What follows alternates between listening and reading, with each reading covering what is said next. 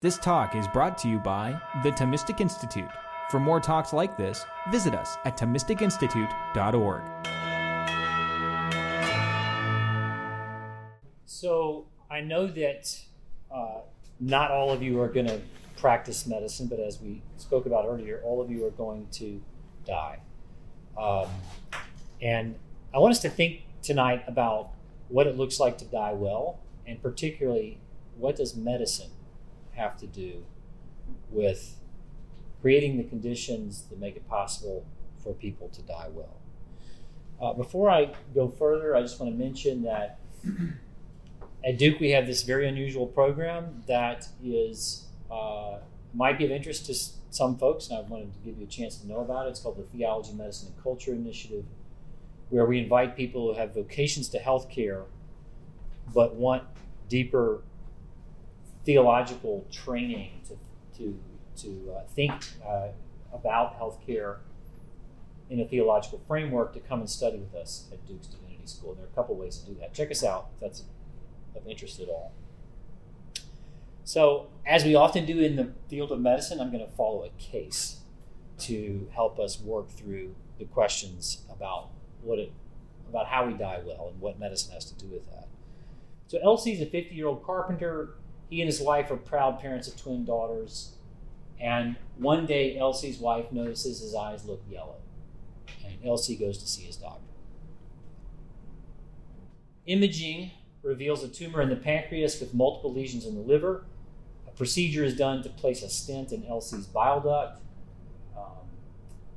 We don't have to go into the medical details of that. And biopsies confirm everyone's fears. Elsie has metastatic pancreatic cancer. So, what does it mean to care well for Elsie? To be a good physician to him in the future he faces? And closely related to question to those is, how does what has come to be called palliative medicine, which Liz and I were talking about earlier, which I practice, or palliative care, fit into good medicine for Elsie? What I'm going to propose to you this evening is that the answers that are characteristically given to those questions in our time and the assumptions that underlie those answers are not well-founded.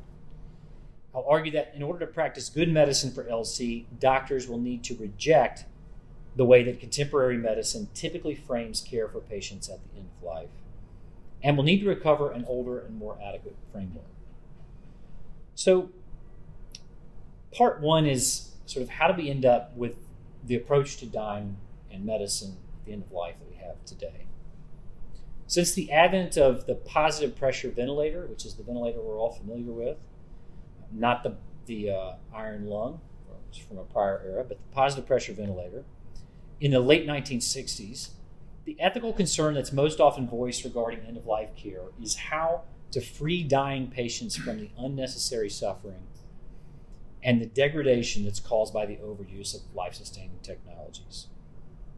Patients and physicians, ethicists and theologians, the religious and the unreligious alike have decried how the default pathway for those who die within healthcare institutions uses life-sustaining technology to postpone death as long as possible.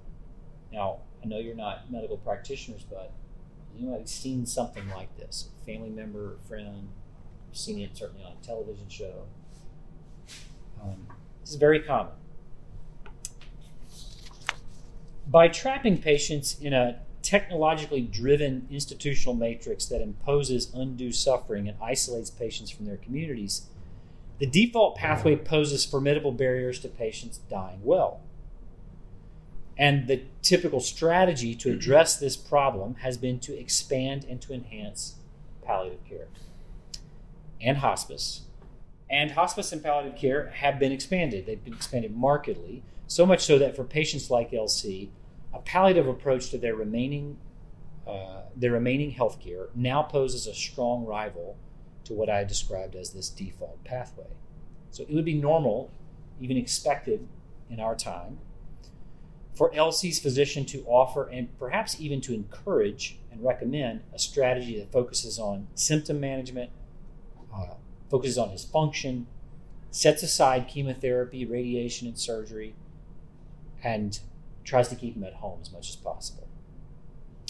As a rival to the default pathway in which you die in the ICU like this, long after being restored to health has vanished, palliative care does much to help patients who are dying. How does it do that? Thoughts? What do you guys think? How do you think palliative care helps people who are dying? What's the first thing that comes to mind? Eases pain. Like people keep company. People what? Keep them company. It keeps people company. Good. So it accompanies with those who are sick and eases pain. Those are, I think the relief of pain particularly is the one that comes to people's mind. But I think the first thing that hospice and palliative medicine does to make it possible for people to die well is it provides an alternative to this, to the default pathway. It provides a way to get off the technological medicine train. For the most part, patients and physicians agree that whatever dying well entails, certainly it entails more and less than keeping one's matter in motion as long as possible, isolated from one's community and under the control of machines and a system of processes that go on with relentless and unfeeling logic. The default pathway makes it hard for patients like Elsie to die well because it puts off preparation for death through vain promises to extend life indefinitely. The overuse of life-sustaining technology absorbs time, attention, and resources that could be devoted to other more worthwhile tasks. For example, long before someone ends up like this gentleman, driving back and forth to the hospital leaves less time for reconciling with one's spouse or neighbors. It's difficult to pray or to write letters to one's children or organize one's estate while one is retching from chemotherapy.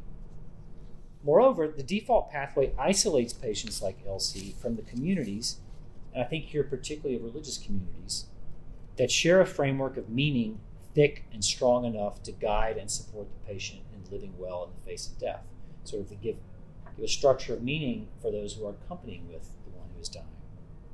So if nothing else, the growth of hospice and palliative care has removed the take-it-for-grantedness and weakened the grip of this default pathway of dying. Hospice and palliative care also creates a recognizable social space in which a patient can be described as dying and not merely sick, and can therefore take on the dying role. In his book, Being Mortal, which Liz and I also were speaking about, the surgeon writer Atul Gawande writes that one of the challenges in caring well for those who are dying is that it is hard to say when someone is dying. We all feel terribly awkward in saying when someone is dying. He writes, technology can sustain our organs until we are well past the point of awareness and coherence. How then do you attend to the thoughts and concerns of the dying when medicine has made it almost impossible to be sure who the dying even are? Is someone with terminal cancer, dementia, or incurable heart failure dying? Exactly. Is Elsie dying? Is this patient dying? One of the refreshing aspects of my work in hospice is that in my encounters with patients, the pretense of fixing the problem is gone. Everyone, when I see patients in hospice, everyone has agreed that the patient is dying. Not necessarily within hours or days, but soon and for certain. And that agreement has a way of focusing the attention of everyone involved on how to support the patient as he or she dies. For medical practitioners, what can be done to be helpful in the face of certain and imminent death?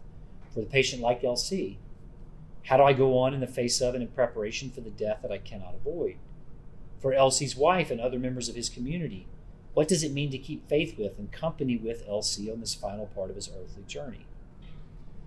Now, in addition, by locating the social space of dying within the geographical space of the patient's home, rather than in the hospital, and by opening the geographical space of the hospital to accommodate the presence and participation of the home community, by being more facilitating of visitors, for example, hospice and palliative care removes institutional barriers that in the default pathway of technological medicine, these barriers keep patients and family members and friends and clergy off balance and at arm's length.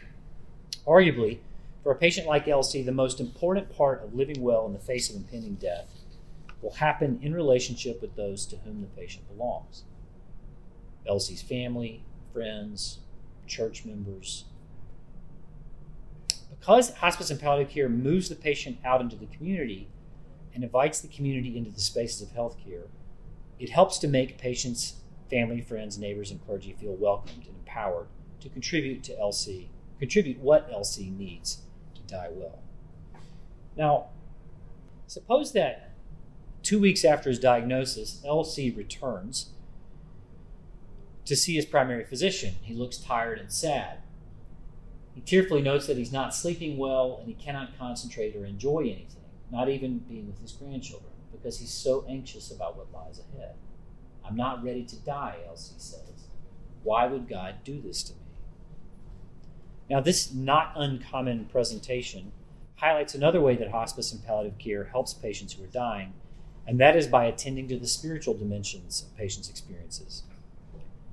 The National Consensus Project for Quality Palliative Care identifies spiritual, religious, and existential aspects of care as the fifth of 8 core domains of palliative care. And the National Consensus Project is not alone. From the World Health Organization to the International Association for Hospice and Palliative Care to the Joint Commission for Hospital Accreditation, contemporary visions of quality end-of-life care universally include attention to the patient as a spiritual being. In all of these ways, then, hospice and palliative care helps patients who are dying by posing a viable alternative to the default pathway, by creating a social space in which a patient can take on the dying role, by removing barriers to the patient's community, joining in that journey, by treating spiritual dimensions of dying as worthy of attention. Hospice and palliative care does much to help patients like Elsie die well. And note that that's prior to relieving any symptoms, prior to treating any pain. So where then is the rub? Here's where I hope the lecture's a little more interesting to you. It gets more interesting. The rub is that palliative care can also undermine and contradict the possibility of Elsie dying well. First, when it seeks comprehensively to manage Elsie's spiritual concerns, which is something that hospice and palliative care aims to do frequently, it risks, I think, usurping the roles that patient, family, and community play in what was once called the ars moriendi. The term ars moriendi, which means simply the art of dying, it's Latin for the art of dying, it refers to a literature that emerged in the Middle Ages in response to the plague, which kept ripping through Europe. So many people were dying that the church could not keep up with the usual rites and practices of accompanying with those who were dying. And in response, the church affirmed and helped to promulgate a set of prints and booklets to guide lay people and those around them in preparing to die faithfully and well. These initial prints and booklets, I'll show you this here, these are from that literature. These prints and booklets expanded to a literature that was disseminated all over Europe and which shaped the way people lived and died for centuries. For my purposes this evening, when I use the term ars moriendi, I'm referring to the idea of dying well, which, as we'll see in a moment, is quite different from the conventional notion of a good death or a death with dignity. So one of the things I want you guys to take away from this is that dying well is not the same thing as what is typically meant by a death with dignity or a good death.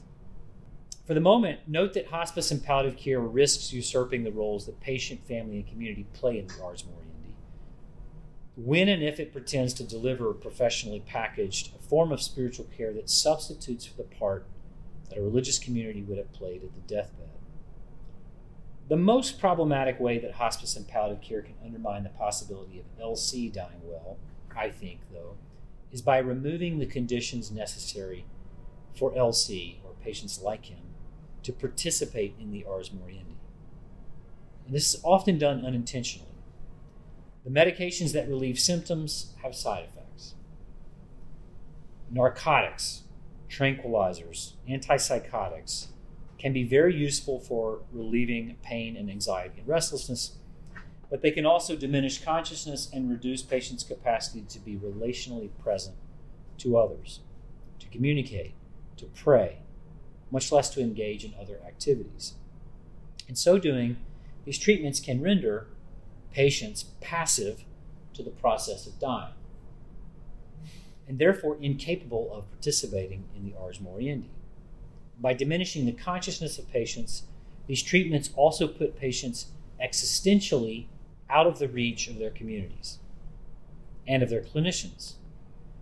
This has been a prominent concern of many patients and their family members for whom I have cared within hospice on the south side of Chicago and in Durham, North Carolina. In the Ars Moriendi, clergy, lay counselors, not to mention family members, friends, relatives, obviously relatives and family members are the same thing, families, friends, and even physicians can company with and be present to the patient in the patient's suffering. This practice of presence, as it's sometimes called, goes to the heart of medicine. It's expressed in the term attending physician, indicating one who attends and makes herself present to the one who is ill.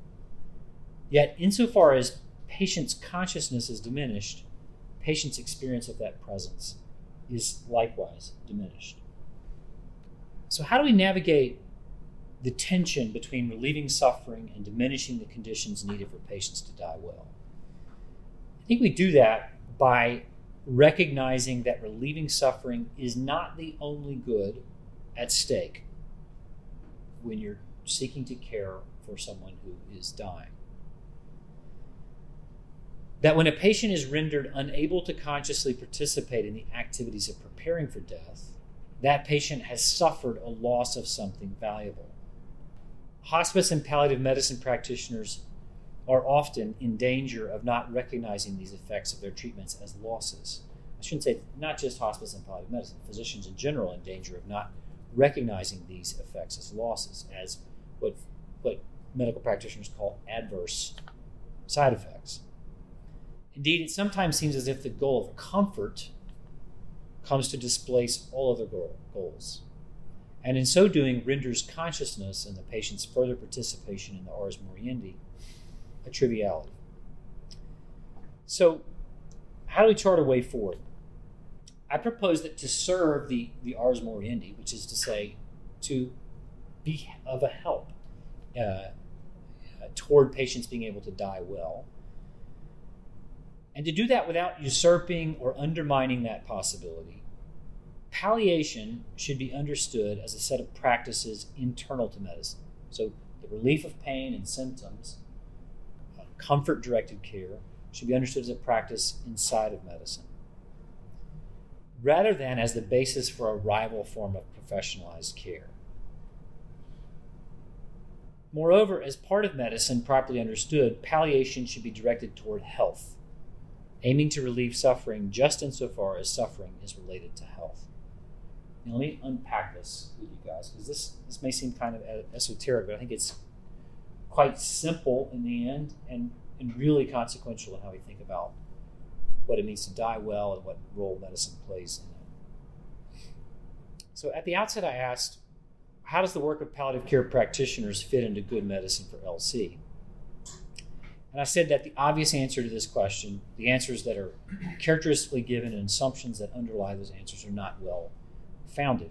Here we begin to see why and how those answers go wrong.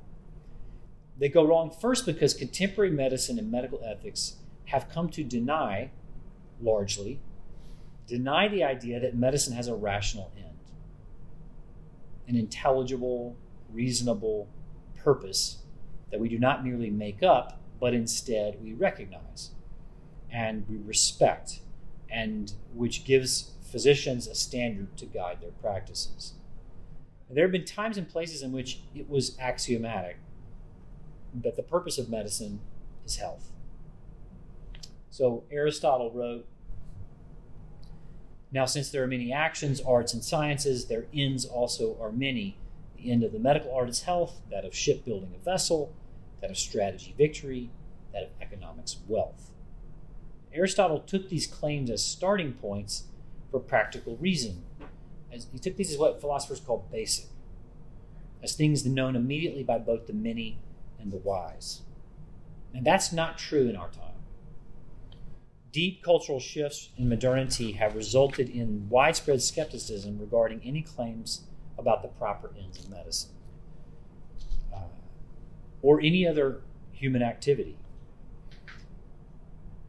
Despite this skepticism, however, I'm not going to here defend the premise that the purpose of medicine is the patient's health.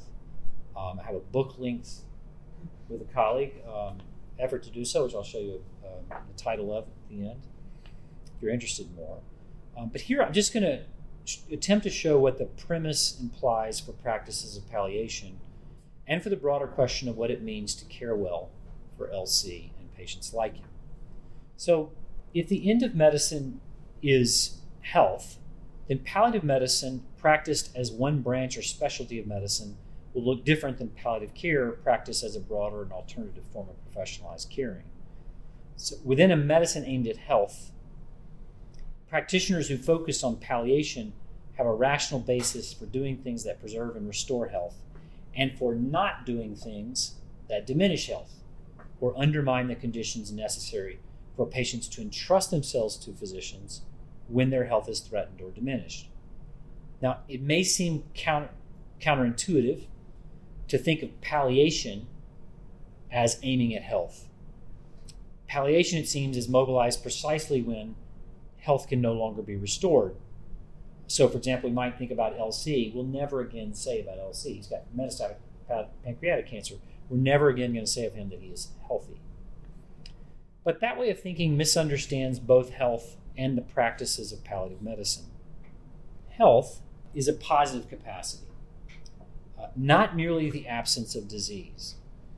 Leon Kass memorably put it in his 1972 essay regarding the end of medicine and the pursuit of health, that health is the well-working of the organism as a whole, or put another way, an activity of the body in accord with its specific excellences. The health of a squirrel, Kass noted, is displayed in the characteristic activities of squirrels, such as bearing nuts, chattering, climbing trees. Because of the characteristic activities of humans are much more varied, so are their expressions of health. But such expressions include the capacity to move one's bowels, to eat and digest food without vomiting it up, to sit or lie or walk without racking pain, to stay awake and to fall asleep at the proper times. And health is also a matter of degree. Physicians cannot return LC to the state of health he had before his diagnosis, as we already said.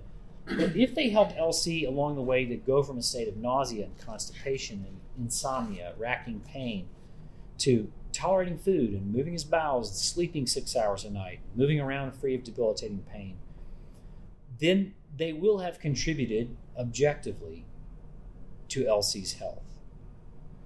And it's just these sorts of contributions to health that make it possible for patients to engage in the Ars Moriendi, to engage the task of living well in the face of death, which is what dying well is. It's living well in the face of death. The typical tasks of the Ars Moriendi are not physically demanding in the usual sense. They rarely involve climbing mountains or running marathons, but they do require some attention, some thought, often some communication through voice or writing, often being present relationally to others. These tasks are made extraordinarily difficult by racking pain and breathlessness, by vomiting and constipation, by insomnia and delirium. By treating and relieving these disabling conditions, palliative medicine helps to restore that measure of health that patients need in order to participate in and not merely be passive to the task of dying well. And here an important distinction comes into view. It's one thing for health professionals to palliate disabling symptoms with an eye to preserving and restoring a measure of health, a measure, again, that makes it possible for the patient to participate in dying well. It's another thing for healthcare professionals to palliate symptoms without respect to whether doing so restores health. It seems to me that clinicians should respect this distinction, embracing the former practices of palliation and resisting the latter, but physicians are tempted to elide this distinction or to regard it as of no clinical moral significance. So, to return to our case, let's say that LC goes through chemotherapy. His disease progresses. He sees his primary physician, says, "Doc, I do not want to languish and suffer in the final stages of this disease. If I come to the point in which I cannot tolerate living any longer, and if I ask you to do so, would you sedate me until I'm unconscious? and keep me that way until I die. At a later visit, he adds, "It's very important for me to have some autonomy and control at the end of my life. I don't expect I'll need to use it, but would you provide me a prescription for medicines that I can take to end my life if I cannot go on?" So how is it that LC, along with the good people of California, Oregon, Washington, the District of Columbia, Colorado, Vermont, Hawaii, Montana, New Jersey, the list grows by the year. Massachusetts is currently likely to pass an assisted dying bill. I know Connecticut legislature considered one this past spring and likely will consider it again. How is it that so many folks have come to see sedation unto death or physician-assisted suicide as perhaps the most, or in Canada, frank euthanasia, as the most reasonable courses of action when they face the prospect of losing their capacities? There's more to be said here than I can say. But it's evident that the cultures of late modern Western wealthy societies do not form in us imaginations capable of receiving unwanted suffering, death, and loss of control as anything other than meaningless burdens, much less capable of receiving these burdens as invitations to live well in the face of debility and death. With respect to these burdens, when the meaning is gone, the suffering remains.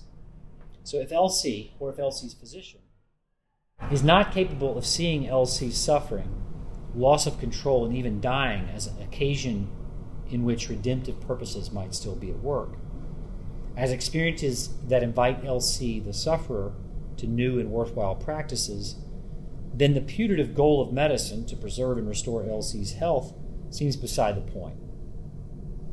In contemporary Western culture, the only reasonable response to unwanted suffering, more importantly, the only compassionate response, is to get rid of it.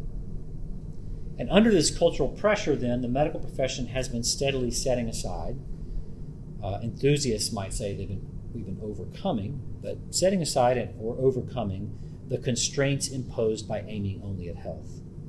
And it has been taking on more expansive aims. For example, the World Health Organization defines palliative care as an approach that improves the quality of life of patients and their families facing the problems associated with life-threatening illness through the prevention and relief of suffering by means of early identification and impeccable assessment and treatment of pain and other problems, physical, psychosocial, and spiritual. Now, note how this formulation gives palliative care a seemingly boundless scope of responsibility. What problems, after all, are excluded from the categories of physical, psychosocial, and spiritual? Note also that in this formulation, medicine does not aim to preserve and restore a measure of health, but rather to relieve suffering and improve, this important term in our time, quality of life. When efforts to relieve suffering and to improve quality of life break free of the limitations imposed by medicine's traditional orientation to the patient's health, then physicians begin to see all forms of suffering, including existential or spiritual suffering, as conditions which call for medical treatment. Because palliative care in particular seeks to minimize suffering and maximize quality of life, and because suffering and quality of life can only be assessed authoritatively by the sufferer, palliative care's practitioners come to trade their own clinical judgment for the direction given by patient preferences. The language of patient preferences links the goal of control over one's destiny together with the goal of freedom from unwanted suffering. That becomes the good death. The American Association of Hospice and Palliative Medicine makes this link explicit. The goal of palliative care is to prevent and relieve suffering and to support the best possible quality of life for patients and their families, regardless of their stage of disease or the need for other therapies, in accordance with their values and preferences. Now, if LC's physician sets out to minimize LC's suffering and to maximize LC's quality of life, and to do so in accordance with his values and preferences, then it seems that the physician has a good reason to aim at LC's death itself as one of her goals. a growing proportion of the public and of the medical profession have come to think in just this way. The palliative care literature speaks less about relieving disabling symptoms so that patients can live as well as possible in the face of death. It speaks more about treating unwanted symptoms so that patients can die comfortably. To give you just one prominent example, the National Hospice and Palliative Care Organization describes hospice as follows. Hospice affirms the concept of palliative care as an intensive program that enhances comfort and promotes the quality of life for individuals and their families. When cure is no longer possible, hospice recognizes that a peaceful and comfortable death is an essential goal of healthcare. So note these shifts. Shifts from aiming at health to maximizing quality of life, from proportionate relief of symptoms to minimizing suffering, from helping patients who are dying in hopes they can die well to helping patients to die by giving them a good death, where a good death is a death the patient chooses and which is as free of suffering as possible. The shifts may seem subtle, particularly looking at one of them in isolation from the others, but together they're quite consequential for how we think about what it means to care well for LC and others like him. Put it plainly, when the goal of medicine shifts from helping patients who are dying to helping patients to die, practices that render patients unconscious or that directly hasten their death no longer seem like last resort options. Indeed, such practices, including palliative sedation, unconsciousness, assisted suicide, euthanasia, seem to follow ineluctably from making the relief of suffering and satisfying patient choices medicine's first principles. So why turn back? Why might we constrain palliative care for patients like LC to the traditional goal of medicine, namely health? Boundaries help to resist against endemic temptations. So I'm not suggesting that suffering is good in itself, certainly not that we should ignore patient suffering, but physicians who care for patients with advanced illness have long known that both they and their patients will at times be tempted to do away with suffering by doing away with the sufferer, the patient. So to mitigate against that temptation, physicians have for 2+ millennia, and this is not to say all physicians have sworn this, that would be a gross misrepresentation of the history of medicine, but they have sworn in the Hippocratic Oath, I will enter homes only for the good of the sick, and I will neither give a deadly drug to anybody who asks for it, nor will I make a suggestion to this effect. This profession against ever acting in a way that intentionally aims at the patient's death is found in every public statement of medical professions uniformly from the time of Hippocrates, not followed uniformly, but is, insofar as doctors get together and say, this is what we're going to be committed to, uniform up until the last generation.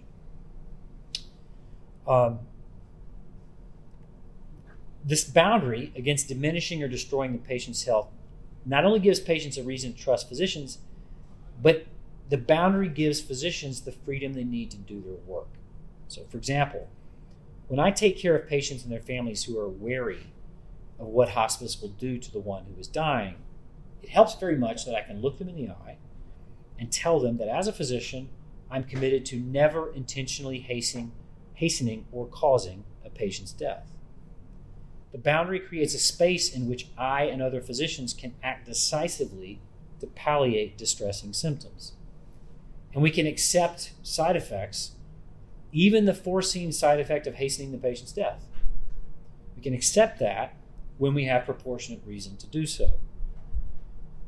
That is the simplest formulation of the rule of double effect, which is a rule that has long been essential to guiding medicine, helping physicians discern when they can accept difficult side effects that they foresee accompanying their healing efforts. Without this boundary, the commitment to never intend harm to the health of LC or anyone else, that's the boundary.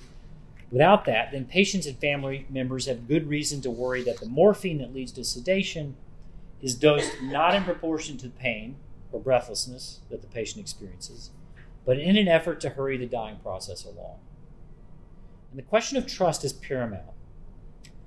People in our plural culture have trusted institutional medicine in no small part because preserving and restoring health is a goal shared broadly across diverse moral traditions and communities. Assisting patients to die is not a goal shared in the same way. How and to what extent suffering should be treated is also the subject of widespread disagreements, particularly when that suffering is not obviously related to health. Already, the work of hospice and palliative medicine is inhibited by the fact that many Americans, and this is particularly true among minority communities and religious communities, they're suspicious that hospice and palliative medicine has unmoored itself from the constraints traditionally respected by the profession of medicine. That we have moved from proportionate palliation, for example, to rationalized processes of getting people dead. When physicians set themselves outside the traditional constraints and goals of medicine, when we fail to recognize and respect the value of what was once called the ars moriendi, we erode the public trust we need to provide appropriate palliation to patients like LC. And to the extent patients like LC distrust hospice and palliative medicine, they will go without all of the good that hospice and palliative medicine can do to contribute to the conditions necessary for dying well. And let me close here with just to speak to something that sometimes comes up, and I want to be clear about this. What I'm not saying is that hospice and palliative medicine docs are out there looking to kill people, that we have this kind of sinister group of people who are acting not in good faith, but are actually looking to kind of ease people off. I don't think that's true. I mean, I'm sure it's true to some doc somewhere. That's not true. Rather, what we're seeing, I think, is this steady, incremental movement to think of medicine, particularly for those who have advanced illness, not as aiming to accompany them and seek to sustain that measure of health that's still sustainable, and to restore that which is lost that still can be restored, so that a person can live as well as possible in the face of their dying. We've been moving more and more to the expectation that we're to give people the good death that they want when they want it.